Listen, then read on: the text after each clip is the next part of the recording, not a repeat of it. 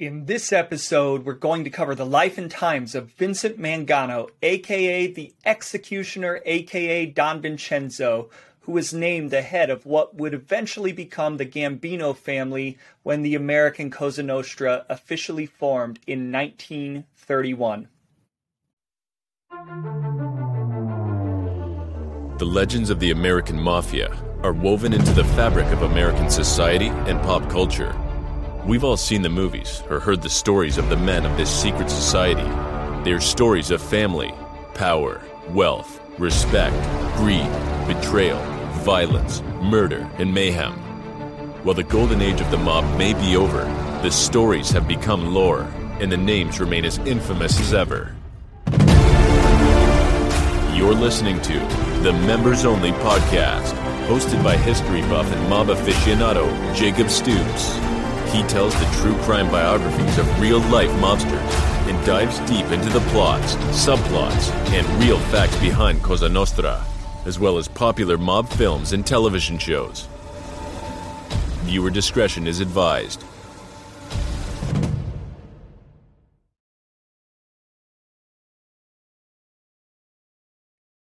Hello, everybody, and welcome back to another episode of the Members Only Podcast. I am your host, Jacob Stoops, and I'm a longtime history buff and mob aficionado. Before we get into the episode, I'd like to quickly apologize for taking a while in between videos. I ruptured my eardrum, which has made it quite difficult to record, and I'm still feeling the effects, but trying to push through it to get you the in-depth mafia coverage that you deserve.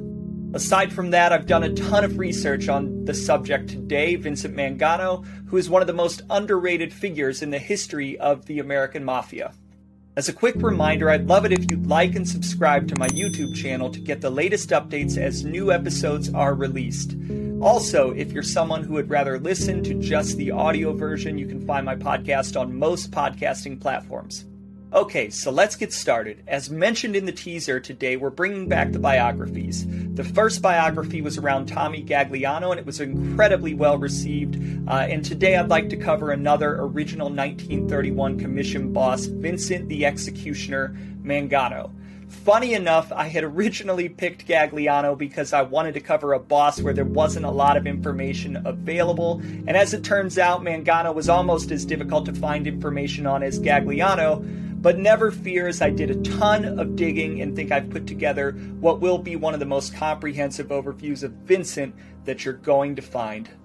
As previously mentioned, Vincent Mangano was the first official head of the Mangano family when the Cosa Nostra Commission was formed in 1931 by Charles Lucky Luciano. This family eventually becomes known as the Gambino crime family, and for those of you out there that are going to comment that he wasn't the first official boss, just know that I'm counting the first boss as who was the leader when Lucky formed the commission in 1931 and not the previous leaders of the clans ahead of that time frame, so go ahead and save your comments.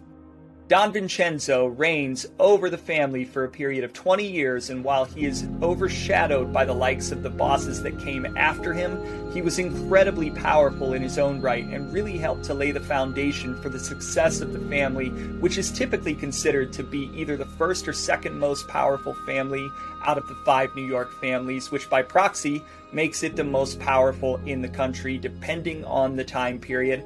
And it is also one of the largest of the 5 New York borgatas historically. Okay, so let's get started by first digging into Vincent's early life.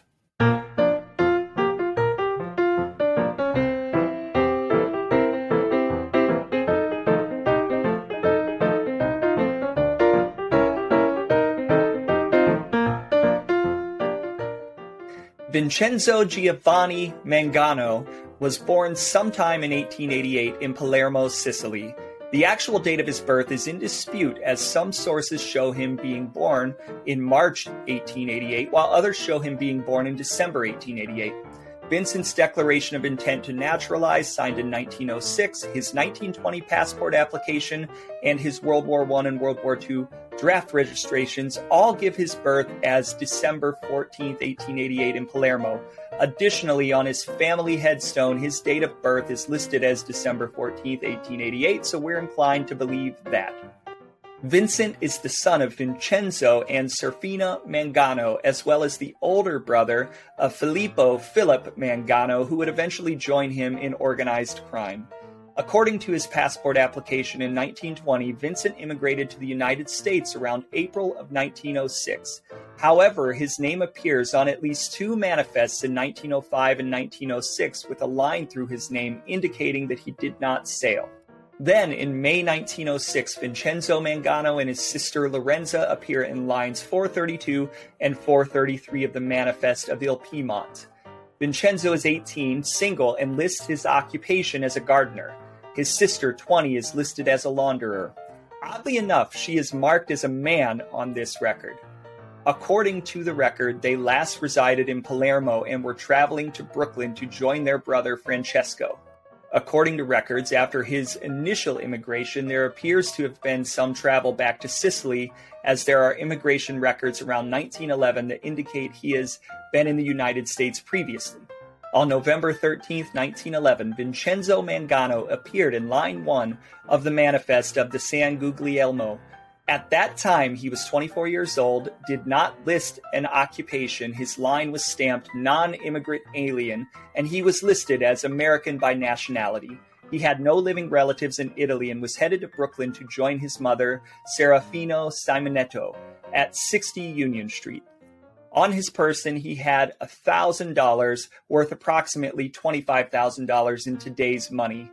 He is listed as having been in the United States before, and he is described as 5'6", of natural complexion with chestnut hair and eyes. On January 1st, 1912, Vincent marries Carolina Cusimano in Kings, New York, and the couple went on to have 4 children between 1913 and 1919. In June of 1917, Vincent registered for the World War I draft. The application lists his trade as fish store clerk and describes him as tall, stout, with brown eyes, black hair, not balding, and with a hernia, though it doesn't specify where. In June of 1920, Vincent applied for a passport which states that he became a naturalized citizen in November of 1919 and lived at 222 DeGraw Street, Brooklyn, still in Cobble Hill, about 3 blocks west of his old location on Union. He lists his occupation as an importer. He stated that he was going to Italy to settle his estate there and planned to return in 6 months. He passed through France and Switzerland while en route and was sailing on the SS San Gennaro on June 29, 1920. On the second page of this record, there is a photo of a young Vincent Mangano where he is described as 32 years old, 5 foot 8 inches tall, and a medium forehead and mouth, round chin, broad nose, oval face, ruddy complexion, black hair and brown eyes, no marks. Like to know what ruddy means. There are some indications that Vincent may have traveled back into the United States in 1921 with friend and fellow future mafia boss Joe Profaci. Vincent shows up in several U.S. Census reports beginning in 1920 and through 1940. In 1920, as previously mentioned, his occupation was listed as an importer, but by 1930, his occupation had changed to proprietor, with the industry listed as real estate. He also lists himself as a real estate agent in the 1940 census. So his cover during Prohibition was as an importer, but afterwards was in real estate. But as you'll find out, those occupations were just a front for what would ultimately become Mangano's bread and butter, the Brooklyn waterfront. Now, if you're like me and you like to visualize in your mind what a person must have looked like or even sounded like, this is just one of those cases where there simply isn't a whole lot to go on, as there aren't many pictures of Mangano. Not only that, but he hasn't been portrayed in movies or TV often, and when he has been, it's only been a few seconds here and there of screen time. So here's my best attempt to liken what is known about Mangano's physical characteristics and some of the content that's been attributed to him with references from pop culture. Based on the combination of appearance and general demeanor, I most closely associate Mangano with the character of Peter Clemenza, famously portrayed by actor Richard Castellano in The Godfather. As you'll see, Mangano had both the brutality necessary to be a mob boss combined with a jovial attitude amongst friends. All right, Mike, you go to a restaurant You eat, you talk for a while, you relax. You make them relax. Then you get up and you go take a leak. Or better still, you ask for permission to go. And when you come back, you come out blasting. And don't take any chances. 2 shots in the head apiece. Now listen, I want somebody good, and I mean very good, to plant that gun. I don't want my brother coming out of that toilet with just his dick in his hands, all right? The gun will be there. There is also another actor who I felt bore a striking resemblance to Mangano, and that's Don Joseph Zalucci, the head of the Detroit family in The Godfather. You can see Zalucci, played by the actor Louis Gus, during the famous bank scene. I also don't believe in drugs. For years, I paid my people extra so they wouldn't do that kind of business. Somebody comes to them and says, I have powders. If you put up $3,000, $4,000 investment, we can make $50,000 distributing. So they can't resist. I want to control it as a business, to keep it respectable. I don't want it near schools. I don't want it sold to children. That's an infamia. And if you're looking for a more modern representation, one site in my research suggested that the actor Kevin Pollak bore a decent resemblance, and I can't say that I disagree on that either. Can't believe you're doing this. We made a deal. You came to me, remember? It turned out Phil Green, Mr. Integrity, had a partner nobody knew about, and when she showed up and started demanding some money from the Tangiers... Why are you doing this to me? Because you're wrong. I'm not wrong. Yes, you are. No, I am not wrong. Green tried to stonewall her. But that's neither here nor there. Anyhow, let's move on and let's dig into Vincent's criminal rise.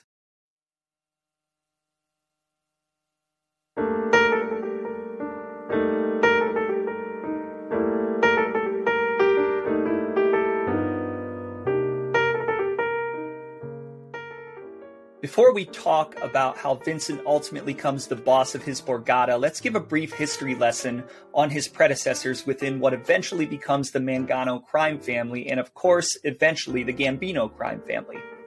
Going all the way back to 1888, ironically the year Vincent was born, Nicola Taranto is in position as the first boss and leader of the family, which at the time specialized in counterfeiting.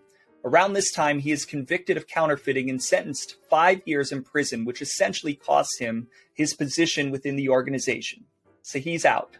Stepping in to fill the leadership vacuum is the infamous Ignazio Lupo, better known as Lupo the Wolf. Lupo himself was a feared killer who developed an awesome reputation for violence and was suspected in over 60 murders and is known to have engaged in Black Hand activities. Building upon the foundation set forth by Taranto, Lupo pulls together the organization and centers operations in Lower Manhattan and Brooklyn. The family gets involved in business bankruptcy, protection rackets, counterfeiting, and of course, murder. Lupo becomes close with Giuseppe Morello, boss of a mafia of Corleonesi in East Harlem and Lower Manhattan. In 1903, the two men become brothers-in-law with Lupo's marriage to Morello's half-sister, Salvatrice Terranova. The marriage of Lupo's sister made him also an in-law of the Palermo-based Gambino clan. Lupo appears to have been related to the Mangano clan of Palermo through the marriage of his uncle. It is at this time that Lupo merges the portion of the family with the Morello-Terranova factions, which form what was then known as the Morello crime family, which at the time was the leading mafia family in New York City. Then, in 1910, Lupo as well as Morello were arrested for running a large-scale counterfeiting ring and sentenced to 30 and 20 years in prison, respectively. It's at this time that leadership of the family passes between Morello's half-brothers, the Terranovas, as well as top captain Salvatore Toto D'Aquila, who separates his organization from the Morello clan. When Morello is released early from prison in 1920, he finds that his former captain, now a mafia boss in his own right, Salvatore D'Aquila, now considers him a threat. And within a year, D'Aquila orders Morello killed, Morello orders D'Aquila killed, and war breaks out between the two factions. It is at this time that you also have the rise of Joe the Boss Masseria, who is a Morello ally.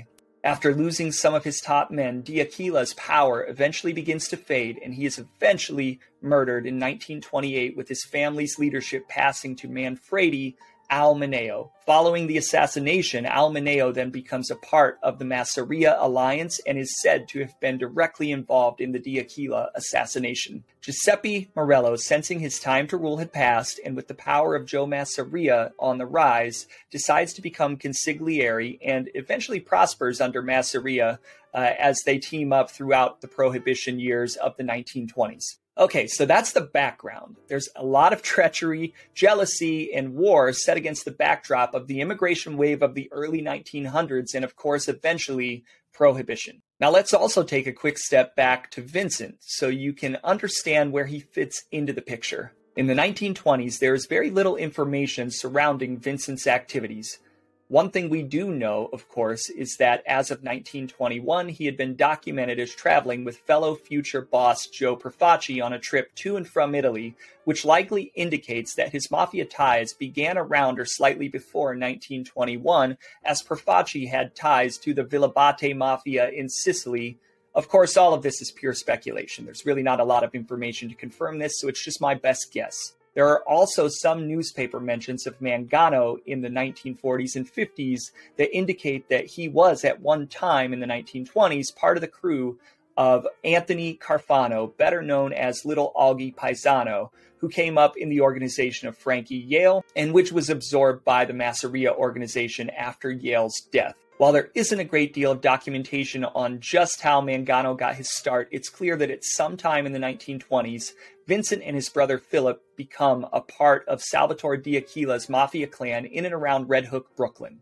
The family was particularly strong in the waterfront rackets, and other early members of the D'Aquila family were Albert Anastasia and Frank Scalise. From there, the Mangano brothers go on to begin their careers extorting the docks in Brooklyn. When he eventually becomes boss, there are some accounts that suggest Vincent and his brother Philip have been a power on the Brooklyn waterfront for some time. In 1928, Mangano shows up on the criminal radar when he is one of 23 men, along with future Cosa Nostra boss Joe Profaci, to be detained at the infamous Cleveland Statler Hotel meeting. Little is known about the reason for the Hotel Statler meeting. However, some believe the goal was to discuss the killing of Brooklyn Mafia boss Salvatore D'Aquila, as well as the recent assassinations in Chicago. The Chicago PD believed it was a meeting of captains of industry to elect a successor to Unione Siciliano president Tony Lombardo, who had been killed 3 months earlier.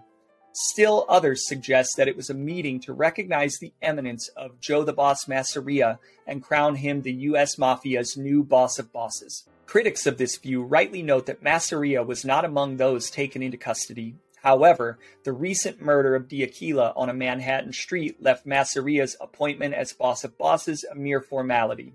Though Masseria's own home base was in New York City, many of his kin resided in Cleveland, and Masseria allies in Cleveland had recently defeated a pro-D'Aquila faction there.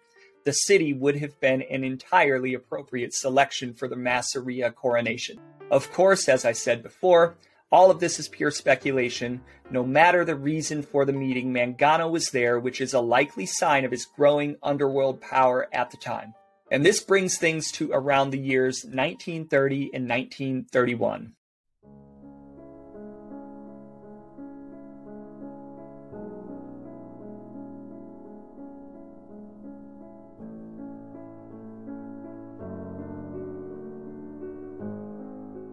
In the early 1930s, the underworld explodes as the Castellamarese War breaks out between Masseria and Salvatore Maranzano. It is leading into this conflict that Al Mineo, a close ally of Joe Masseria, is ultimately murdered by Maranzano forces. After this killing in 1930, Francesco Frank Scalise steps in to become the family's new boss, and at this time the family shifts allegiances from Masseria to Maranzano, which of course is a huge coup for the Maranzano forces. It is the splintering of the Mineo family that ultimately sets the stage for the downfall and elimination of Joe Masseria. Joe Bonanno describes the highly complex situation in the aftermath of the assassination of Mineo. We celebrated our latest victory and the end of another year with a week-long party around Christmas time at a farm in upstate New York near Hyde Park. In addition to Maranzano and his personal staff, the party was attended by Stefano Magaddino and some of his men from Buffalo. by Joe Zerilli and some of his men from Detroit, by Gaetano Gagliano together with Lucchese and some of his men from the Bronx, by other leaders from Brooklyn, and even by some early defectors from the Mangano family such as Frank Scalise and Joe Traina. From Detroit, we heard that the man whom Masseria had backed to lead the former Milazzo family, Cesar Lamare, was no longer among the living. The situation in Buffalo had remained stable, with the people there remaining solidly behind Magaddino. In Chicago, although we had lost an ally in Joe Aiello, it didn't seem likely that Capone would seek a protracted fight with the Castellamoreses in light of Masseria's waning fortunes. In New York City, it was a particularly tense time for the people in the Mangano family, which in terms of numbers was the largest in the city. Frank Scalise had been among the first to defect from that family and openly embrace Maranzano's cause. Another defector, although he came later, was Vincent Mangano, an old-fashioned gentleman who had established himself on the Brooklyn waterfront. So Mangano and the entire Mangano family are essentially caught in the middle of it all, essentially trying to switch their allegiances in time to back the winning horse, so to speak. And then finally, as we've previously discussed in the Gagliano episode, in 1931, Masseria is famously set up and murdered on the orders of his top lieutenant, Charles Lucky Luciano, who had made a side deal with Maranzano to end the conflict, and thus Maranzano becomes the winner. It is at this time in 1931 that Maranzano helps to establish the rules and regulations and sets up the original five-family mafia structure. However, it is not Vincent Mangano, but instead Frank Scalise who is recognized as the head of the family by Maranzano due to the fact that he had been head of the former D'Aquila Borgata at the unofficial end of the war. However, this arrangement only lasts for roughly 5 months when Luciano also has Maranzano killed, which marks the true end of the Castellamarese War. After this event, the structure that Maranzano had set in place is kept for practical purposes, but Luciano makes some strategic modifications and changes. The change, of course, that we'll talk about here is that Luciano decides to demote Frank Scalise from being the head of the family and passes the baton to Vincent Mangano, thus making him the first official boss of the newly renamed Mangano family and making him one of the original members of the first Mafia Commission. Joe Bonanno shares from A Man of Honor. Once again, the leaders of my world realigned and repositioned themselves according to the new political reality. Charlie Lucky's star was on the rise. Stefano's star seemed undiminished and perhaps even enhanced. Scalise's star fell. Scalise had been too close a supporter of Maranzano. With Lucky's rise to power, Scalise became a liability to his family, which didn't want to antagonize the powerful Luciano and his cohorts. Scalise was replaced as father by Vincent Mangano. Therefore, the 5 New York fathers were Luciano, Gagliano, Profaci, Mangano, and me. I was a newborn star. So I guess the obvious question is, why was Vincent Mangano chosen? Well, I don't know if anyone will ever know the full answer because there really isn't a lot of information available on Mangano, as I've said before. I think this is a situation where you can make some assumptions. First, like his friend Joe Profaci, Mangano was a survivor at the time and somehow managed to stay neutral in an incredibly messy gang war when there were bodies littering the streets even within his own family. Despite that, Mangano was able to establish good relationships with the Young Turks, even though he himself tended to be a little more from the old school. Second, it's clear that by this time he had built enough of a power base and had established enough relationships within the underworld to be a significant power in his own right. Third, the end result of the Castellamarese War was to stop the fighting in the streets and focus on making money and not headlines. Many of the old mustache Petes were eradicated at this time. While Mangano clearly had some old world values, he must have been considered enough of a forward thinker to have been trusted with a key position by Luciano. It's worth noting that most reports suggest Vincent as being much older than his contemporaries at the time, which tends to go along with the sentiment that he retained some of the qualities of the mustache Petes. However, this is not entirely true. While Vincent was 9 years older than both Luciano as well as his friend and fellow boss Joe Profaci and 17 years older than the youngest boss Joe Bonanno, he was actually 5 years younger than fellow boss Tommy Gagliano. In actuality, even Salvatore Maranzano and Joe Masseria themselves were only born 2 years before Vincent. This means that most of the leading combatants were within 10 to 12 years of age of each other, which when you think of it, that's not a huge difference. So I think it's fair to say that the age wasn't necessarily a factor in determining whether someone was a Mustache Pete or not. It was more around the belief system each boss brought to the table. And judging by the selection, Mangano, A, must have been progressive enough to meet Luciano's vision going forward, and B, he must have secured enough power and respect to be elevated into such a high position.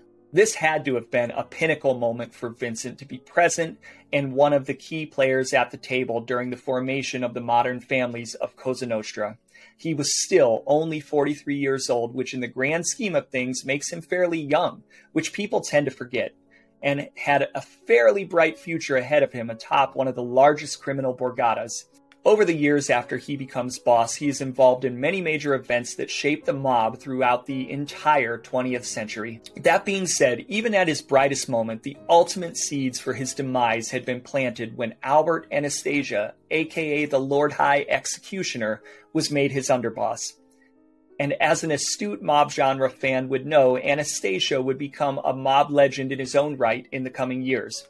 At the time, Luciano figured that they were both waterfront guys and that their polar opposite styles may complement each other. Additionally, as Luciano felt the mafia needed an enforcement arm to do hits for the families, he chose Albert Anastasia to co-run the organization that would become known as Murder Inc. Although Mangano remained technically his boss, Albert developed closer ties to crime heavyweights like Louis Lepke Buckhalter, Frank Costello, and of course, he was already close to Lucky Luciano. This fact led over the years to increasing conflict between Mangano and Anastasia. They often had to be separated by other crime bosses to prevent fisticuffs. On Albert's side, I like to present kind of both sides. He enjoyed being Mangano's underboss at first, and he felt it was a nice place to be. There was enough power, but he didn't yet have a direct target on his back. This position allowed him to squeeze the waterfront dry, and maybe even every once in a while, his head didn't have to be on a swivel. Plus, it was legitimate, and the families operated with great impunity in those days. Mangano was Sicilian and still maintained ties with the actual Sicilian mafia. This meant that he came with the Sicilian stamp of approval, which carried a lot of weight. Personally speaking, Albert felt that Mangano was aloof, a rich man with clean fingernails having little or no contact with the sweat and grime of the peers that buttered his considerable bread. He left the sweat and the grime to Albert. To Albert and many others, Mangano was a bit of a character. He fancied himself a cook and prepared large meals for his crew, and what was often on the menu, fish, of course. On the piers, all he had to do was turn around and look. There was fish. There was fish everywhere, right? You're working on the docks, of course there's fish everywhere. So initially, at least on Albert's side, the relationship was amicable. However, Albert liked being Mangano's underboss a lot more than Mangano liked having Albert as his number two. There just wasn't much goodwill between the two men. Eventually, it became well documented that they had a physical dislike for one another, and discussions deteriorated into pushing, shoving, and at least once punching. It's been said that they often had to peel Albert off of the older Mangano. Within the underworld, the two men were both known by the nickname the Executioner. They were both hot-blooded. The only question was whose blood ran hotter. Clearly, it was Albert's. To put it in perspective, it's pretty wild and a direct violation of a well-known rule that made men are not supposed to raise hands to each other, let alone get into fisticuffs. I wish I could, you know. I wish. Guy like you doesn't touch a made guy. Not saying that it never happens, but you don't often hear about someone getting into a fight with the family's boss, which would be usually a death sentence.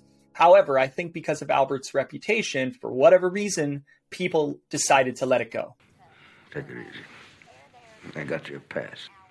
Over time, it was common knowledge that Mangano didn't want Albert, didn't trust him, but because Albert was appointed by the commission, basically that is Luciano himself, Mangano had to put up with it. Luciano had a guy in Mangano's crew, and he would just have to deal with it. They were pretty much stuck with each other. Truth was, it was more than Mangano just not liking Albert. Anastasia made Mangano nervous. Mangano knew that Anastasia was a favorite of Luciano and Costello, and he couldn't help but fear that Anastasia's presence just below him in the pecking order meant that decisions would bypass him ultimately. Eventually, his worries would prove to be very well founded. As it turned out, Anastasia was more than a threat to Mangano's power. He was a threat to Mangano's life. As Albert's power grew, Mangano would be boss in name only, with Albert calling the shots for the Borgata, especially on the waterfront, where Albert's brothers had his back. Personally, I've always wondered if Luciano created this setup knowing that it would hamstring Mangano, or if it was just played out that way. If it was some sort of Machiavellian strategy, then it was somewhat brilliant on Luciano's part. That said, I don't know if we'll ever truly know for sure. Anyways, for a while at least, Albert Anastasia killed only the guys that Vince Mangano told him to kill. So while Mangano and Anastasia managed to coexist for a long period of time after 1931, ultimately it would all unravel in the end and their personalities would clash often. Albert was at best a sociopath and at worst a psychopath, and would increasingly become a source of concern for Mangano as time passed. This all puts Mangano in an extremely awkward position that begins as a slow simmer and will ultimately come to a boil later on down the road. But we'll get back to this brewing conflict shortly. As the new boss, Vincent Mangano continued to concentrate his family on the waterfront brackets, working closely with Emil Camarda, a vice president of the International Longshoremen's Association, or ILA, who were secretly in control of locals 327, 903, and 1199, as well as Anthony Tough Tony Anastasio, younger brother of Mangano underboss Albert Anastasia, who was president of Brooklyn Local 1814 of the International Longshoremen's Association. This essentially means that the Mangano family had the ability to control the flow of all the goods coming in and out of New York and by proxy the eastern seaboard, which would continue well after Don Vincenzo and even into Don Carlo Gambino's reign as boss. Additionally, Mangano and Emil Camarda also started the City Democratic Club, among whose charter members were such devotees of the principles of democracy as Anastasia and Mangano's lethal brother, Philip Mangano. Investigators later learned that many of the crimes committed by Murder, Inc. were actually plotted in the back rooms of the City Democratic Club. According to Joe Bonanno, Mangano chaired commission meetings for over 20 years, rapping the gavel for the distinguished panel, the 5 New York Godfathers plus Chicago and Buffalo.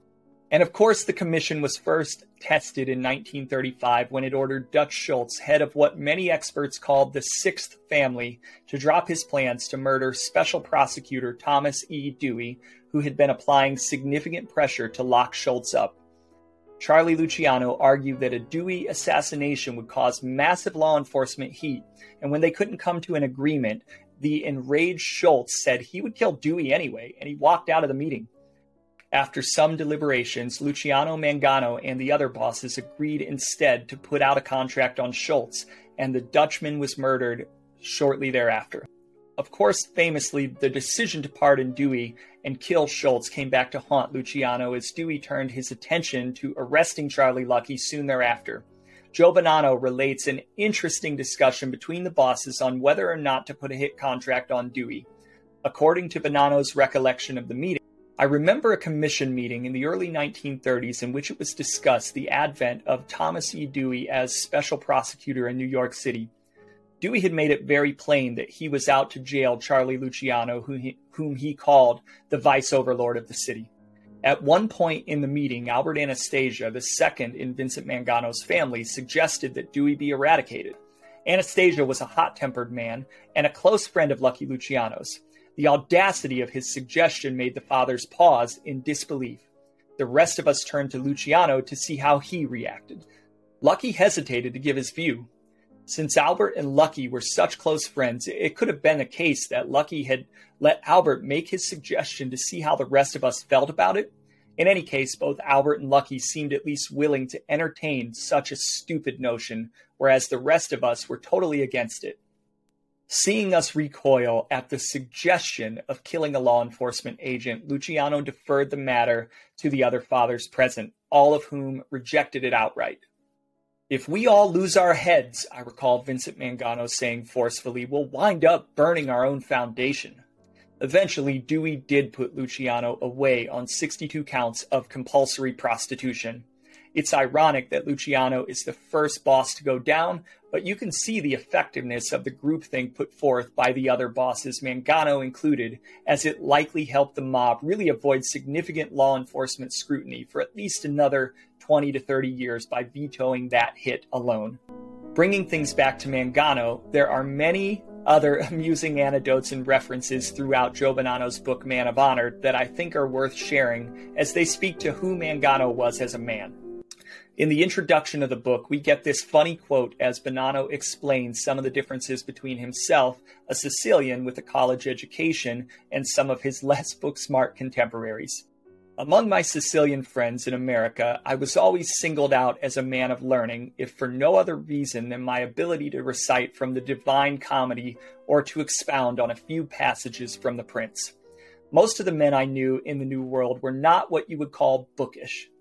Men such as Charlie Luciano, Albert Anastasia, and my cousin Stefano Magadino were baffled whenever I would slip a literary allusion into our conversations. When I spoke Italian, they often complained that I used words they did not understand. They had grown up in the impoverished fields of Sicily or in the tenant streets of America. Their language was coarse and expedient. My friend, Vincent Mangano, when exasperated over one of my intellectual flourishes, would say, "Peppino, but with you we have to look up in the books. How do you expect us ever to finish our meal?" Speaking of meals, there's another funny story that I thought worth sharing about his interactions with Mangano coming out of his book. On many occasions, I would go to Mangano's city home or to his farm for a feast. Often Joe Profaci would be there, as would Profaci's right-hand man, Joe Magliocco, a prodigious eater. We'd have a fine time. Not only was there good talk, but the meals that Mangano and Magliocco cooked were often better, and certainly more elaborate than those served at fancy restaurants. These home meals were endless. We'd start dinner with fresh fish, which fishermen from Sheepshead Bay in Brooklyn would provide Mangano daily. At one meal, we might sample halibut, snapper, shrimp, clams, and lobster. Then Vincent would bring out platters of meat, veal, and filet mignon. Each plate and each course appealed to a different taste bud. We would eat the pasta last. Magliocco always insisted on eating pasta last, almost as an afterthought. By the time we reached the pasta, we'd have drunk many bottles of wine, and it would usually be early in the morning. "How can you think of leaving now?" Vincent would say as the rest of us made ready to depart his home. "It's 2 a.m. and it's snowing outside. Why don't we rest a bit, and then we'll start cooking all over again?" Meals such as these, prepared and presided over by us men only, were fraternal occasions that ranked among the finest pleasures of life. We drink, eat, sing, recite poems, tell jokes, and swap stories. Every 5 minutes, it seemed, someone or other would be raising his glass to propose a toast. The time-honored Sicilian manner of proposing toast requires the recitation of a rhyming couplet. Each man at the table would take turns proposing a toast, displaying as much wit and ingenuity as he could. "Lucky are we, sitting at this table, for if we stand up, we may not be able." We'd all chink our glasses, which had to be full, and then, in a little while, another spontaneous toast would ring out. As the evening wore on and we emptied more wine bottles, our verses usually lapsed into doggerel. "Friends, if after this meal I die in Bruccolino, I ask to be buried with my mandolino." Since we spoke in Italian, it's difficult to capture in English the exact spirit of our poetic attempts, but I think the idea is clear. Vincent was very good at this toasting ritual. Now, I personally find these types of anecdotal stories fascinating as it humanizes these men and can make us realize that even though they are mob bosses, that they are still human and take pleasure in many of the same things you and I might. But of course, the clear distinction is that most in the life are sociopaths, and as an occupation, must regularly order murders or other crimes that either directly or indirectly affect society. I thought you weren't going to become a man like your father. That's what you told me. My father's no different than any other powerful man. Any man who's responsible for other people. Like a senator or a president. Do you know how naive you sound? Why? Senators and presidents don't have men killed. Oh. Who's being naive, Kay? And Mangano was no different in this respect. In fact, there is evidence of at least one murder personally ordered directly by Vincent during his tenure as boss, though there were surely more. In the particular case I'm referencing, the murder victim was Irving Puggy Feinstein. Puggy Feinstein was a 30-year-old clothing salesman who'd had a disappointing past as a boxer that left his nose flattened, which is where his nickname came from. In terms of his place within the criminal underworld, his exploits were hardly noteworthy. He was reputed to be a small-time crook and a smash-and-grab guy who was trying to go legitimate. However, after a bad breakup with a local girl from Flatbush, Brooklyn sent him spiraling, he got back into the underworld in the Borough Park section of Brooklyn and began to throw lavish parties with lots of gambling action going on. More or less, he personally devolved into a degenerate gambler and began to owe money to certain neighborhood wise guys. His issue was that all of this action is occurring in the Borough Park area of Brooklyn, and all of the gambling in Borough Park is under the control of the Mangano family, so he's taking profits from gambling and isn't paying tribute to the Mangano family, which is a huge no-no. So on September 4th, 1939, Mangano hands his underboss and Murder Inc. leader Albert Anastasia an envelope with Feinstein's name on it and simply says, "Al, he's got to go." Years later, it would come out that Feinstein had crossed Vince, and that is why the contract was put out on his life. This execution would become one of Murder Inc.'s most famous assassinations, in which hitmen Pittsburgh Phil Strauss and Bugsy Goldstein combined forces for the contract. The murder scene was incredibly grisly, even by Murder Inc. standards. While Mangano got his nickname as the Executioner by a Brooklyn newspaper much earlier in his mob career, this gangland slaying is certainly one worthy of the name. The murder occurred in the living room of future mob rat Abe Rellis's house on East 91st Street in Brooklyn. While Harry Strauss was ice-picking Puggy Feinstein to death, Puggy fought back and took a few bites out of Strauss's finger. So, pretty vicious altercation here. Irate over the turn of events, Strauss and Goldstein decided to make Feinstein's demise even more painful and lengthened. They did so by a process which incorporated a rope being looped around Feinstein's neck and feet so that as he struggled, he would slowly strangle himself. Still aggravated over the wound on his finger, Strauss and Goldstein then took the body to a vacant lot and set it on fire. In September of 1940, both Strauss and Goldstein were arrested and ultimately charged with the Feinstein murder. During testimony, the aforementioned Abe Kid Twist Rellis, a one-time Murder Inc. hitman turned rat, stated the following when asked a question by prosecutor Burton Turkis. "What else do you remember about the killing of Puggy Feinstein?" "It was a job we did for Albert Anastasia," Twist said. "Albert was our boss, the big guy in the gang. I met Strauss in a crap game in a lot behind a fence. He told me he was over to Albert's house for supper and Albert gave him a contract to wipe out a guy named Puggy. I asked him for what, and he said Puggy double-crossed Vince." Turkis replied, "And Vince is?" After some hesitation, Rellis said, "Vincent Mangano." Ultimately, both Pittsburgh Phil Strauss and Bugsy Goldstein were convicted and on June 12, 1941, were executed in the electric chair at Sing Sing Prison in upstate New York.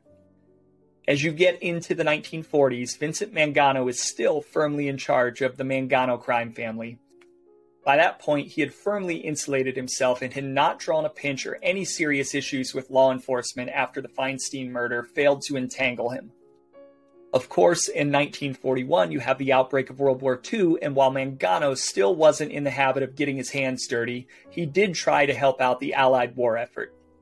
He had an import-export business and used that capacity to become the Army's #1 liaison between the American and Italian mafias. This credit typically goes to Luciano due to his more highly publicized efforts during World War II, but his protection on the docks most certainly had to be facilitated through the Mangano family. After World War II ends, a very significant event takes place for the American Mafia, and that, of course, is the famous 1946 Havana Conference organized by Lucky Luciano at the Hotel Nacional at Havana, Cuba. At this event, you have bosses and top members of Cosa Nostra from all over the United States gathering to convene on the affairs of the National Crime Syndicate. Of course, Top of the agenda was Luciano's desire to reinstitute the Boss of Bosses title as a way to neutralize Vito Genovese, who, as we'll discuss in a few minutes, had been making a play to push Lucky out in order to make himself the boss and take over leadership of the Luciano crime family. Other topics on the agenda involve Cosa Nostra's role in the global narcotics trade, which is hugely significant as it leads to the United States eventually being flooded with heroin in the next several decades, and positions the mafia as the leading suppliers of drugs in the United States. The other item on the agenda, of course, was what to do about Benjamin Bugsy Siegel, who was responsible for the Flamingo Casino in Las Vegas, and who allegedly pocketed a great deal of the mob's money during the construction. On most conference attendee lists, and of course nobody can have a truly accurate list, right? But you will see, if you research this event, some lists of attendees being circulated. While you may see members of the Mangano family, such as Albert Anastasia, present, you won't see Vincent Mangano himself mentioned anywhere. However, and I did a lot of digging here, there is some evidence that indicates that he either attended or was close by for deliberations with his underlings in the days leading up to the conference. Vincent's name appears on an air passenger manifest for a Pan American World Airways plane originating from Havana, Cuba, destined to Miami, Florida on December 17, 1946. As it turns out, the conference took place from December 20th through the week of December 22nd. Also showing up on the flight manifest are Luciano family members Gerardo, Jerry Cattina, 44 at the time, and Willie Moretti, 53 at the time. Though Cattina doesn't seem to show up on many attendee lists, Moretti is often cited to have been there. Each man in their own right was a mob juggernaut, and their individual statuses within the syndicate dictates that their presence at the meeting would not have been unusual. Now, this flight may have simply been a major coincidence, and maybe these three mafia members simply decided to vacation together in Cuba. That said, I highly doubt that they'd be present by accident at the exact location and time of one of the biggest conferences in the history of the mafia. Additionally, I contend that it's highly likely that Mangano, as a major New York City boss in good standing, was either at the meeting and just wasn't noted by any major publications, or was nearby communicating with his family members about meeting developments. By all accounts, the meeting was productive, and all in attendance were able to enjoy some fun festivities and entertainment, including a performance by the great Frank Sinatra. But there would be nothing fun about what would happen next.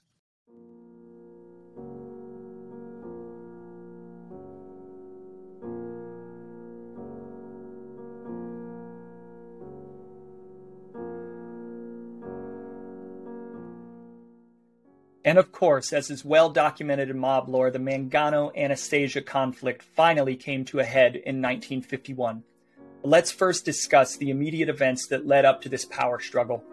As the 1940s wore on, the New York underworld again became a tangled mess of shifting allegiances, plots, and subplots, all of which eventually would cause the simmer to become a boil.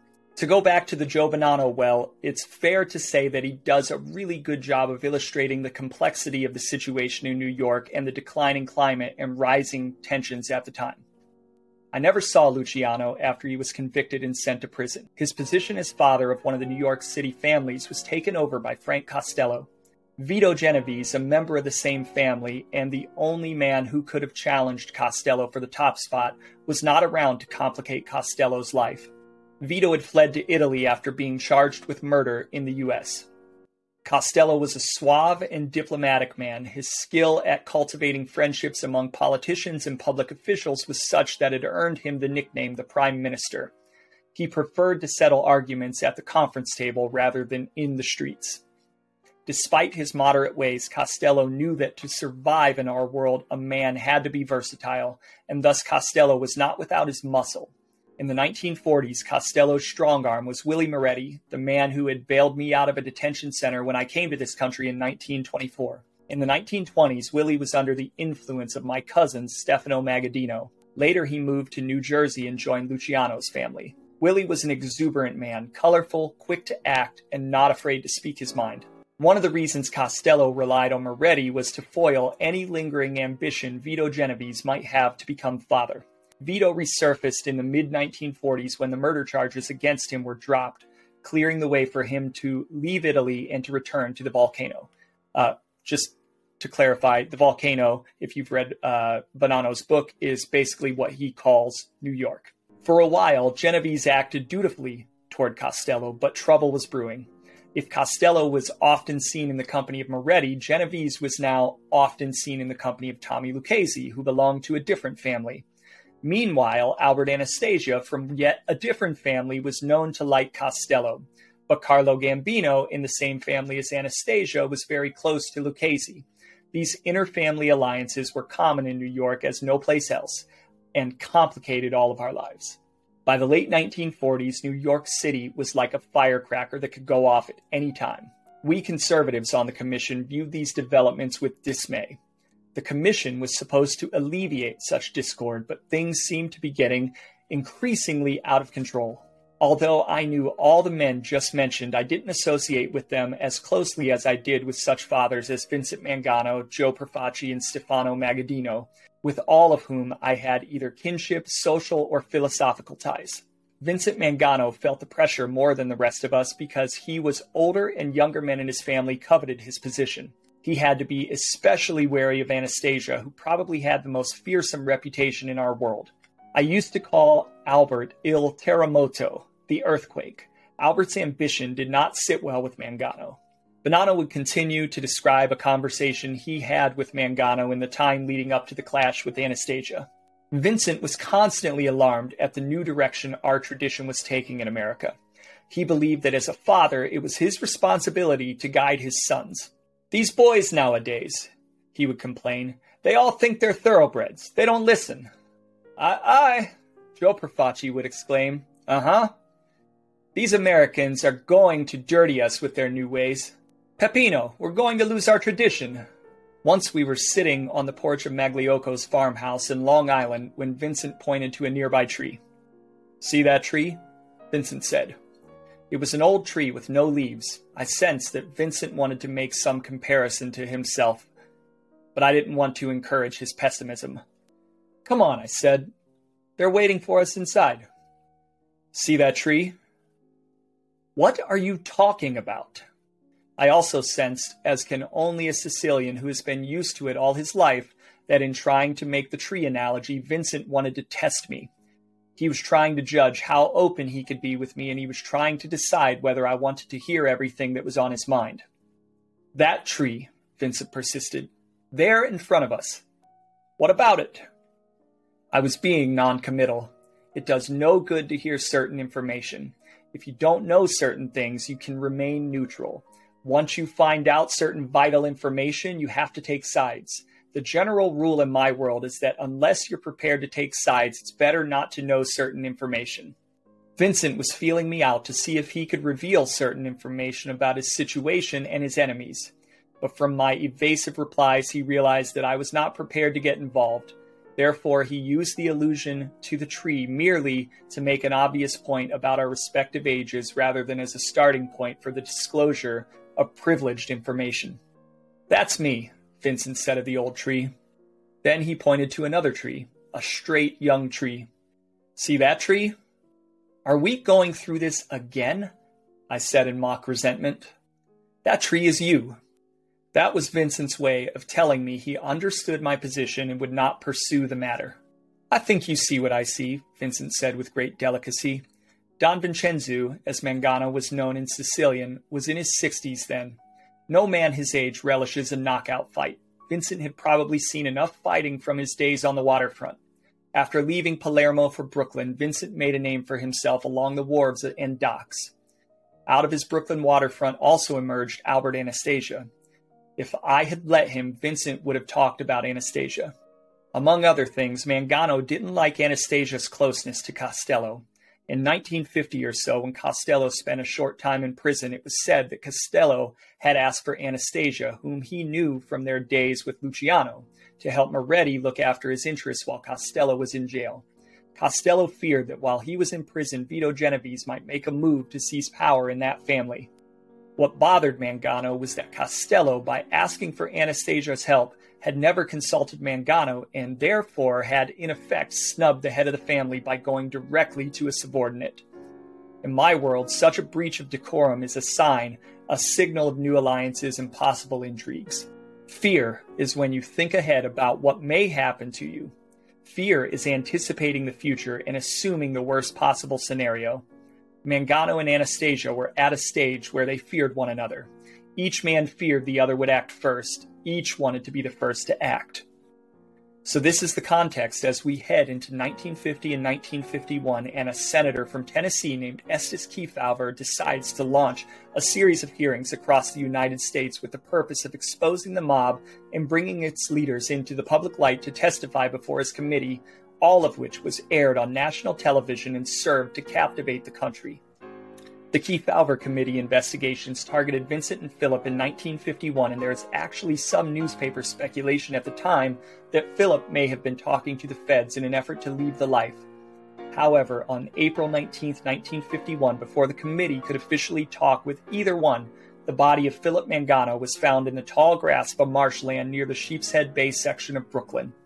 He was dressed only in a white shirt, white shorts, white undershirt, black socks, and a black tie. Police noted 3 close-range bullet wounds to his head, one at the top rear of the neck, one at the right cheek, and one in the left cheek. Time of death was estimated at 10 to 20 hours earlier. There were no identifying papers on the body. He was identified through an examination of fingerprint records. Finding no dirt on the bottom of Philip's socks, detectives concluded that he was murdered at another location and carried to the Bergen Beach Marsh for disposal.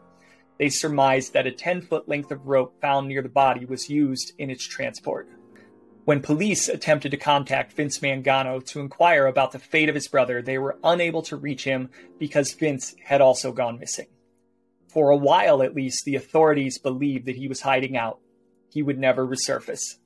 His so-called friends, Joe Bonanno and Joe Profaci, despite knowing the perilous situation Mangano was in, played ignorant and refused to support their friend in his time of need.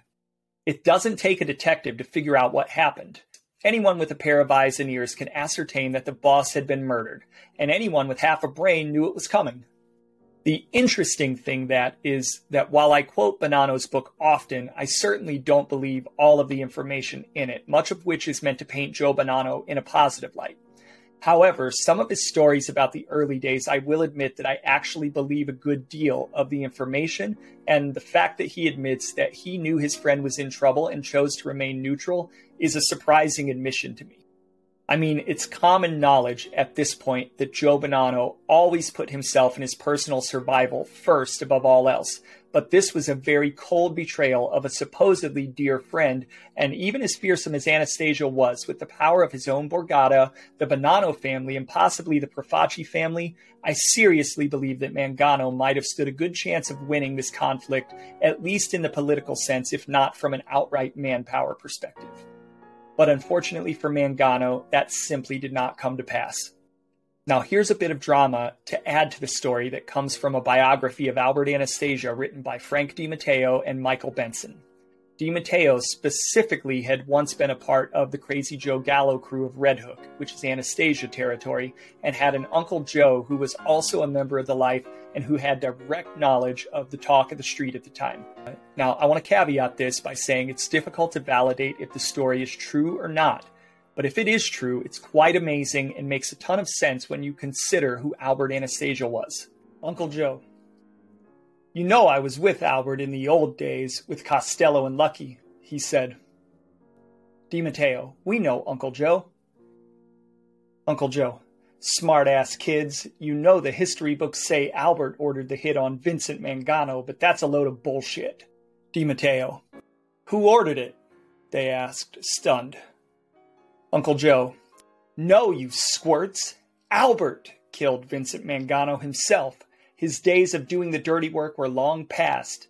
He could have gotten anyone to do it, could have been miles away, keeping his hands clean. But that just wasn't what he wanted. He wanted to do it himself, just so he could see the expression on Vincent's face. According to DiMatteo, the notion filled Uncle Joe with great joy. He told DiMatteo that Albert and Vincent could never get along, argued about everything. Albert heard that Vincent was going to have him killed and so killed Vincent first. Uncle Joe. Albert did the right thing, Uncle Joe said. He got the okay from Frank Costello and Lucky Luciano. He had to give word to Lucky in Italy, and Lucky sent back his blessing. Lucky said Mangano was not whacking up to him like the old days. Uncle Joe continued. Albert set up a meet with Vincent on Columbia Street at a warehouse. Vincent was to pick up some gambling money that Albert was whacking up to Vincent. That's not the only thing getting whacked, Albert said. It was April 18th, 1951. According to DiMatteo, Uncle Joe relayed that there was no chit-chat, no dramatic dialogue. Albert shot Vincent as soon as he walked into the warehouse. Vincent had a smile on his face and his arms outstretched when Albert shot him. DiMatteo asked his uncle, "How come they never found Vincent's body, Uncle Joe?" Uncle Joe. "They didn't even look for him for a long time. They thought he was hiding." DiMatteo. "Where was he?" Uncle Joe. "He was taken out to sea, gutted and fitted with concrete shoes. He looked like the mummy."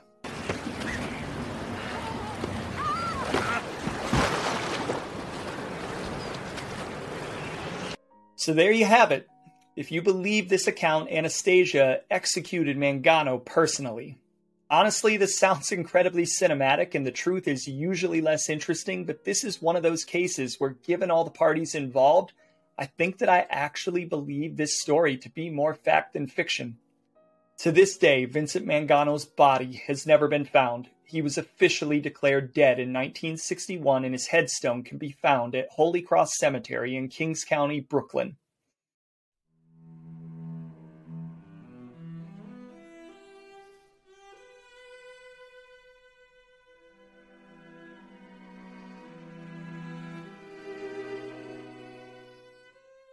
In the immediate aftermath of the Mangano murders, Albert Anastasia, Joe Adonis, Frank Costello, and a few others were all hauled in by law enforcement for questioning. All expressed deep sorrow over the disturbing demise of their dear friend. Anastasia was obviously a prime suspect in the murder and disappearance of the two Manganos, but police seem to have concentrated more on the likes of Frank Costello and Joe Adonis, neither of who had apparently anything of substance to offer them.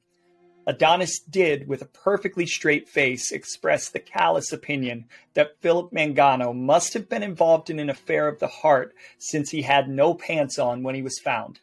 However, when it was later discovered that Vincent Mangano was missing rather than on the lam, that theory shifted from silencing a rat to an all-out coup within the crime family. Clearly, Albert had gotten rid of Vincent in order to become the boss, and had also hit the brother to stifle any potential vendettas. This type of brazen move wasn't taken lightly by the commission, whose cardinal rules set out by Lucky Luciano himself were that bosses could not be murdered. While the murder of a boss seems relatively commonplace today, at the time it hadn't happened since the end of the Castellamarese War. For Albert, who had previous transgressions, this was a major strike when it came to the National Commission. They knew what happened to Mangano, and they called Albert in for a sit-down. Albert broke Lucky's rules. It was forbidden to take power by killing the man above you. Lucky made Mangano boss, and it wasn't up to Albert to undo that. At this sit-down, without admitting anything, Anastasia accused Vince Mangano of plotting to kill him. According to DiMatteo's Lord High Executioner, Anastasia stated the following: "But Mangano had a contract out on me. Even if I did it, which I didn't, it was kill or be killed. What could I do?"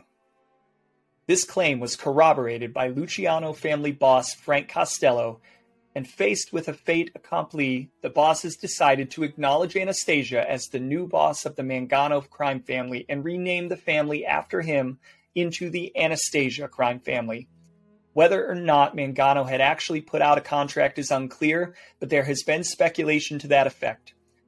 It's hard to say if it's true or not, but given Albert's ambition, my bet would be that this was just a clever ruse to give him the justification he needed in order to make a move. According to fellow boss Joe Bonanno, after Mangano's demise, he took over the role of presiding over commission meetings, and unfortunately, Albert Anastasia, Lucky Luciano's maniac, psychopathic friend, now had a seat at the table. Everyone felt it in their bones that Anastasia had disappeared Mangano, but Albert rarely spoke on the subject. The implication to the other bosses was clear. He was to be feared and respected, but never could he be trusted. As mentioned earlier, there actually had been considerable political maneuvering on several sides prior to the Mangano murders. Vincent had realized he was becoming increasingly isolated and appealed to his old friend crime boss Joe Profaci for aid. All he seemed to get was neutrality. He then hinted to Joe Bonanno that he wanted support. Instead, in what authorities have long noted to be the Joe Bananas trait, Bonanno left town on vacation, returning only after the Mangano affair had been concluded. Anastasia had clearly had ambitions to take over the Mangano crime family, but he was also goaded into it by Costello. At the time, 1951, Costello himself was facing strong pressure from Vito Genovese and needed protection. Until then, Costello had relied on the muscle of New Jersey mobster Willie Moretti, who maintained a powerful army of 50 or 60 button men. However, Morelli was at the time going out of his mind due to the ravages of untreated syphilis, and Genovese was lobbying earnestly with other crime leaders that Morelli be put to sleep for his and the organization's good. With Moretti out of the way, Costello knew he needed another source of support, and Anastasia, with the full might of the crime family behind him, would make a powerful counter to Genovese. Thus, undoubtedly, Costello revved up Anastasia to make his bid for power when he did. After he was given a pass by the commission, the Mangano family became the Anastasia family. However, as it ultimately turned out, Anastasia's run at the top seat would be short-lived and would last just 6 years. First, in 1957, Vito Genovese would order the assassination of Anastasia's close friend and ally, Frank Costello. While the murder contract on Costello was ultimately botched, it was close enough for Costello to decide to step down and abdicate his position to Genovese. And later that year, on October 25, 1957, Anastasia was famously gunned down while he relaxed in a barber's chair in the Park Sheraton Hotel in Midtown Manhattan.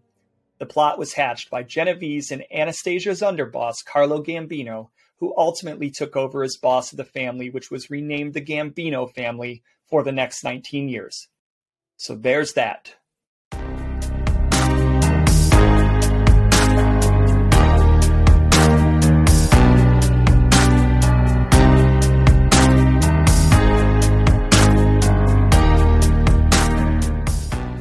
In closing, I'm actually going to state what might be an unpopular opinion.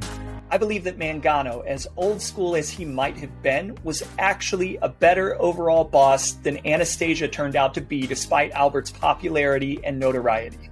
Let's compare it side by side.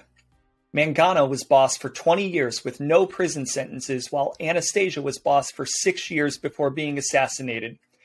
He'd been to prison prior to becoming boss and was most certainly headed there before being murdered.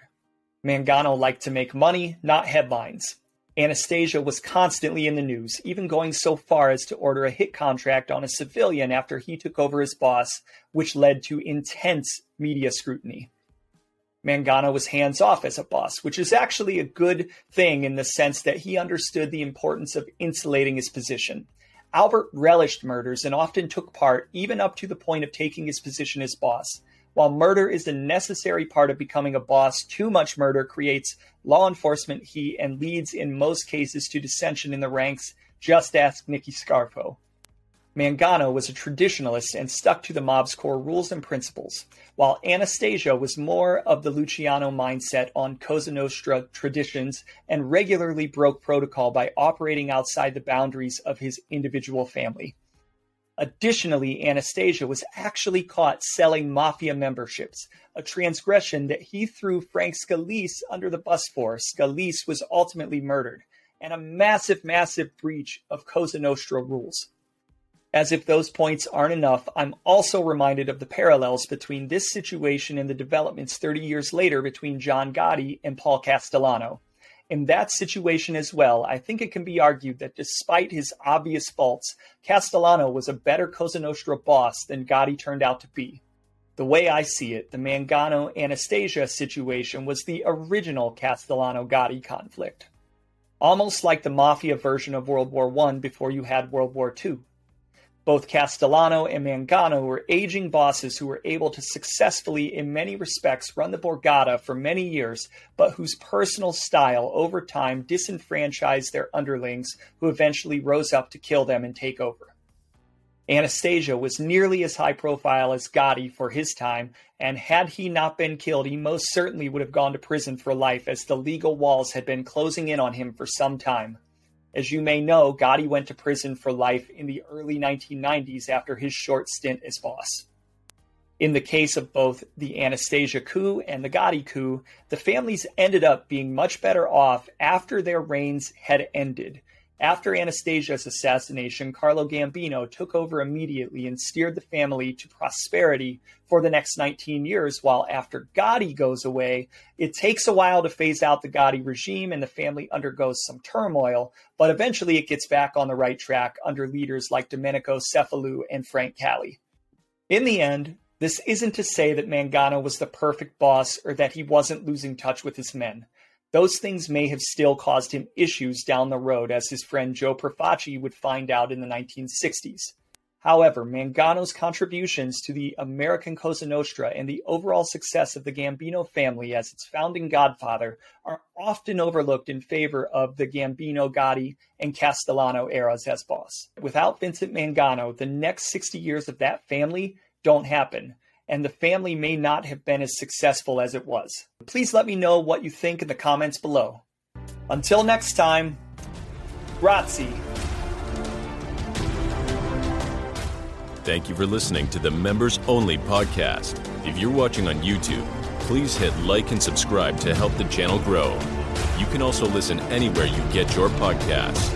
Until next time, don't forget to keep your mouth shut.